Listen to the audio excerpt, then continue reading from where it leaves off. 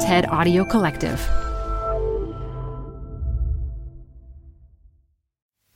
I broke up with my partner the same week that I started making this podcast. We'd been together for about a year.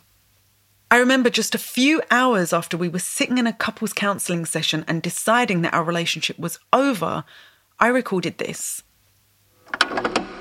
So, and I broke up this morning, and it kind of went exactly as I thought it would, I suppose. Right now, I don't really feel like there is anything to say. And that's its own kind of sadness. Like, I don't know, there's nothing left. You know, the sadness was just kind of boring. I think I could cope with extreme, teary, tumultuous grief, because that kind of sadness is unsustainable. It passes. But it was this low-level hum of sadness that was really difficult to budge. Everywhere I looked, everything I did, there was just another reason to feel sad. So I'm sitting in my living room, and in the corner I can see a pair of shoes that belong to my ex. And it was like a running joke. I always hated those shoes. He always hated all of my shoes too. And we used to like lovingly tease each other about how disgusting our respective fashion tastes were. And when I look at those shoes, I don't feel angry at this person anymore, but I still feel a lot of sadness. I miss him.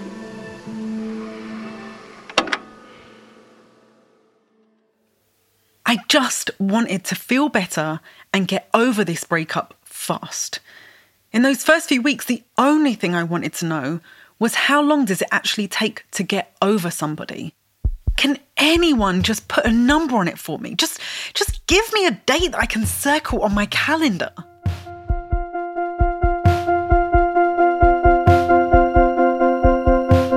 I'm Mona Chalabi, and I'm a data journalist.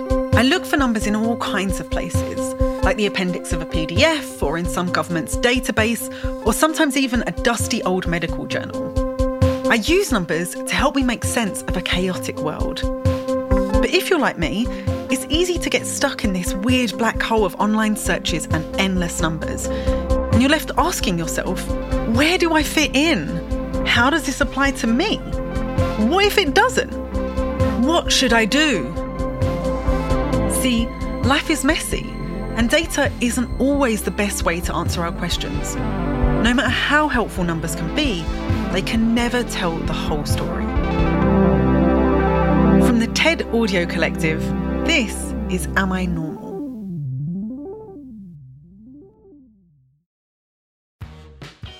You're growing a business, and you can't afford to slow down. If anything, you could probably use a few more hours in the day. That's why the most successful growing businesses are working together in Slack.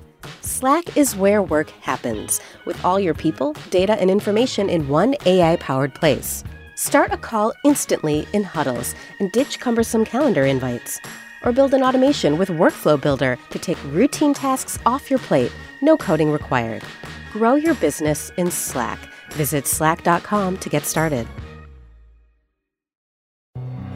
Hi, I'm Ben. I suffer from a condition called writer's block. It strikes when I'm at work. That's why I choose Canva Magic Write. It works fast, generating text in seconds, thanks to AI. Common side effects include increased productivity, compliments from coworkers, feelings of satisfaction. Now I can say bye-bye to writer's block.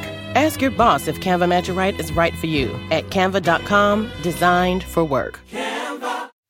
There is a popular saying about breakups, that the pain lasts half as long as the relationship did. That would not be good news for me. I was with my partner for a year, which would mean 6 months of misery. About 4 months into my breakup, I still wasn't over, but I was over talking about it. My friends and family had heard it all. There was nothing left to say. Even I didn't want to hear about my heartache anymore. So I did what I often do when I'm stuck in a messy emotional situation. I looked for data to help me make sense of it all. Just how long should it take me to get over this breakup? The first number I found confirmed what I and you already know. A lot of people go through breakups. A study from Stanford that looked at new unmarried couples found that 70% of them broke up in the first year of their relationship. And it turns out that researchers are working on an answer to my question about how long it would take for me to be happy again. One study asked people who were going through a breakup to rate their distress, misery, whatever you want to call it, over the space of 10 weeks. And one of the findings that most surprised me was that breakups often aren't as bad as people expect them to be.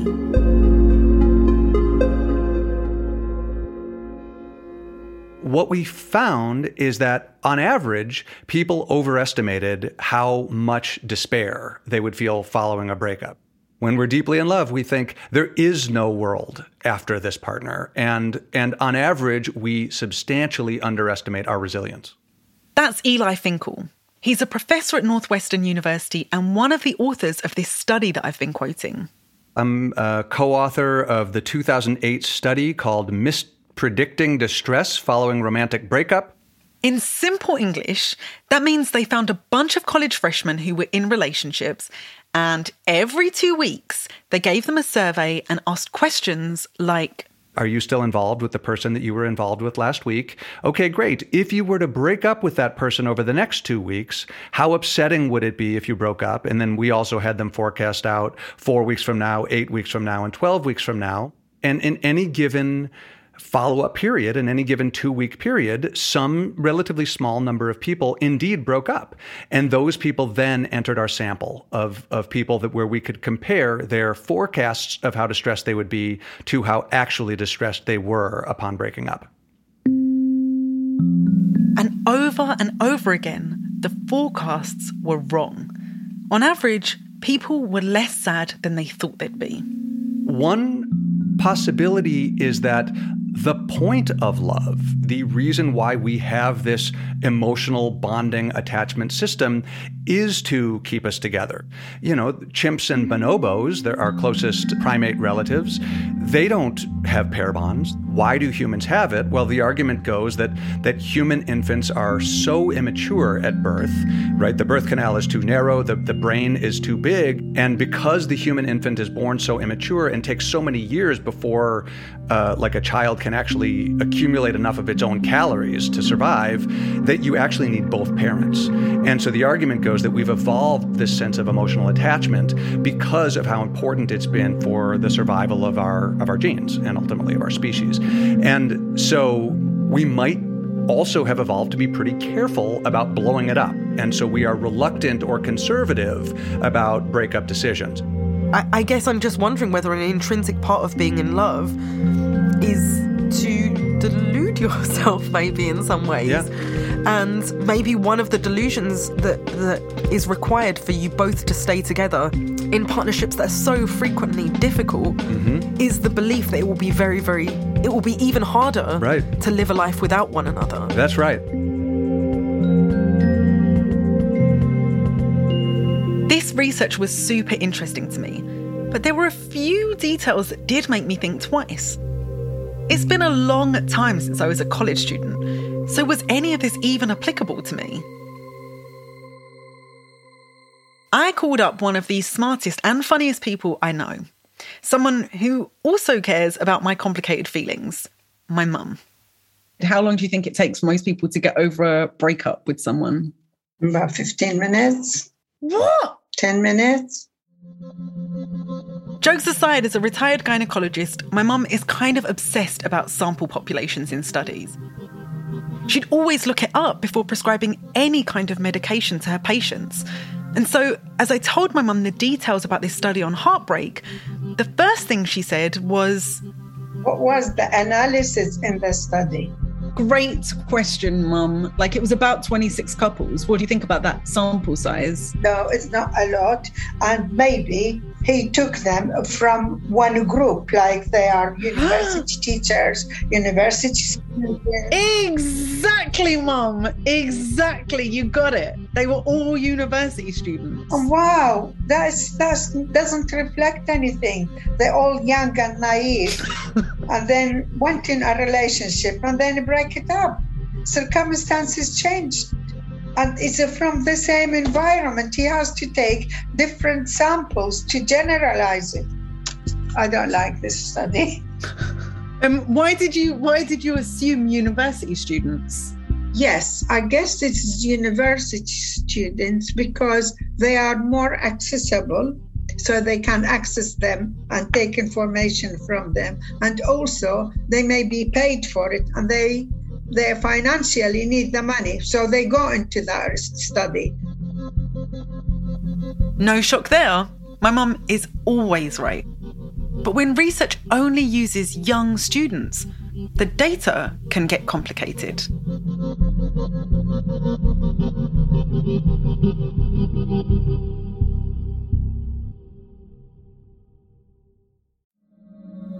You might be surprised just how much research is based on the lives of college students. A 2008 study found that college students made up over 2/3 of the research in a major psychology journal. It's less common these days, but it is still a problem because most of those students are weird. I'm using that word because it's an acronym.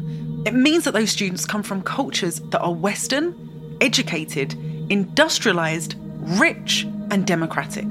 Those weird students can't possibly reflect the whole world. And even in those cultures, college students aren't like the general public. They tend to be young, they tend to come from middle and upper class communities. So if you're listening to this and thinking, why am I still really sad after my breakup? Well, maybe it's because you're not part of that largely homogenous group of 17 to 19-year-olds. And there's another thing. It's not just who is in the sample, it's also how big the sample is.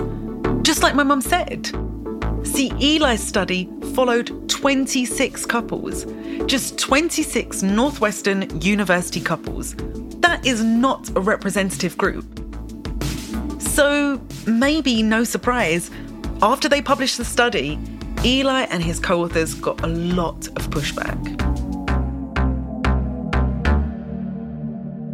I got these emails that were bleeding heartbreak from people who were just devastated years after a bad breakup. Those emails prompted Eli and his team to go back to their data. Now, instead of just focusing on the most common experiences, his team decided to look at other voices in the data set. We said, all right, well, let's ignore the averages. Let's look at how many people went the other way. So how many people were there who actually were more distressed than they thought they would be? And it turns out that that was about 1/3 of our sample. So about 2/3 of our sample overestimated how upset they'd be. About 1/3 of our sample actually underestimated it. Eli realised he couldn't fit everyone's experiences into just one group. And so he took the time to apologise to the people that had sent him those bleeding heartbreak emails. This is a clear example of how we can't take the experience of a few dozen teens and extrapolate that out to everyone. Like the experience of divorcing someone that you've been with for 20 years and co-parented with just isn't going to be the same as a breakup from a college student.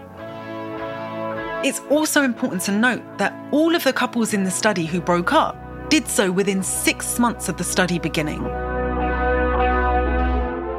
Remember how I said that at the start of a relationship, the chance of breaking up is 70%? Well, that number drops very quickly the longer that people have been together. If they've been together for 5 years, the chance of breaking up are just 15%. And they keep dropping the longer the relationship lasts.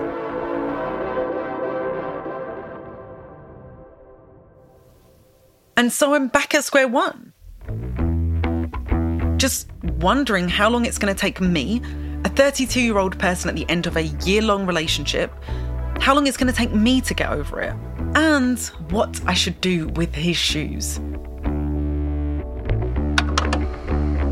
Yeah, I don't know what the fuck to do with the shoes. Like, I'm going to have to give them back at some point. I think they're expensive. But, yeah. And maybe the truth is that I'm not ready to deal with the shoes yet. The first few months after my breakup, I was sad and lonely. And I was also confused about being sad and lonely. With no clear answers in the research, I turned to someone who has lots of experience with breakups. So I'm Had Tamir. I'm a psychologist in Brooklyn, and I focus on relationships. Had is a smartly dressed, middle-aged white guy with a salt and pepper beard. He was also my couples therapist. Like, honestly, part of the reason why I came here as well was because I wanted you to tell us whether or not to stay together. Yeah. It's not black and white, right? So we loved someone and now we might hate. In case you're wondering, I asked and he said he's okay with this whole weird interview thing. So when I asked Had how long it would take for me to feel happy again, he said maybe I was asking the wrong question. People want to be prescribed a certain timeline that what's acceptable versus not acceptable, and that has to do with how we cope with these emotions, right? With loss, with grief, right? But I don't think there is a magic number. So I think it's hard to say like, okay, you'll be healed in 4 to 6 weeks, you know, or whatever it is. I think everyone has their process. Had thought that my process of focusing on data and numbers was distracting me from the thing that I really needed to do: feel my feelings. He said that it's essential to getting over a breakup. And he said that if I did that, then I would feel happy again, eventually. We're very resilient, you know? There's a beauty of having more experience with relationships that we feel like, okay, this is great, and I can still survive if it doesn't work out. And there's a confidence and a comfort that comes with that. I don't think that's tragic. I think it's tragic to be stuck in something that you're not sure about for your entire life. That, to me, that's tragic.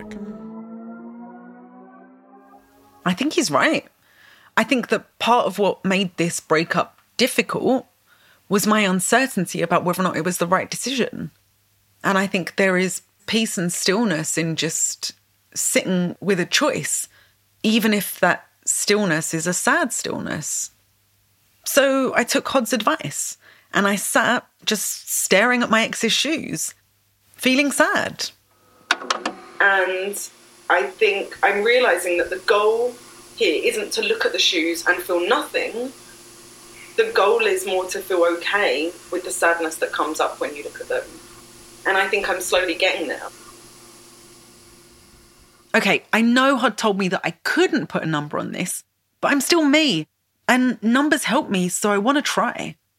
See, I started a draft of this episode the week that my partner and I broke up. Eventually, I did sit with my sadness. But I also started my own one-woman anthropological study. About 10 weeks after we broke up, I don't know, I guess I felt about 20% less sad. There's obviously no clear methodology here. But see, the pandemic meant that this whole podcast got put on ice. And in some ways, my feelings did too. Since that 20% decline, it kind of feels like I've flatlined. And I don't know how much my feelings have changed over those 2 years. I definitely feel less sad than when it first happened. I don't think I can answer the question of how long it has taken me to get over it, because I don't know if I'm over it. I still think about this person pretty often, but I kind of go back and forth about why it was that we didn't work out. And there's like, sometimes there's one reason and there's another reason. I gave back the shoes, so it was the pandemic. My ex had moved in with his parents far, far away from New York. And so I kind of like used this key that I'd never returned and let myself into this empty apartment. So there was like stuff rotting in the fridge that I threw out, and I watered the plants, and it felt really unkind to not leave a note. But I had no idea what a note would say. Breakups are shit.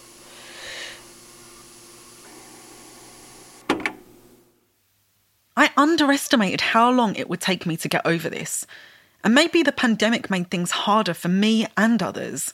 Maybe Eli needs to update his research and include pandemic breakups.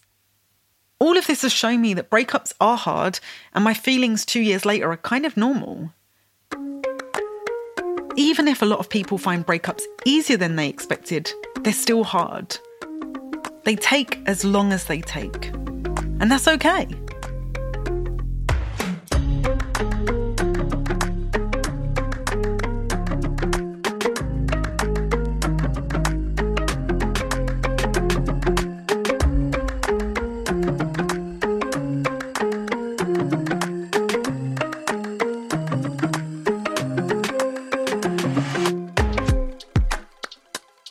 Am I Normal is part of the TED Audio Collective.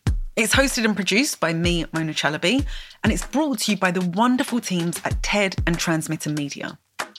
This episode was produced by Constanza Gallardo and Amy Standen.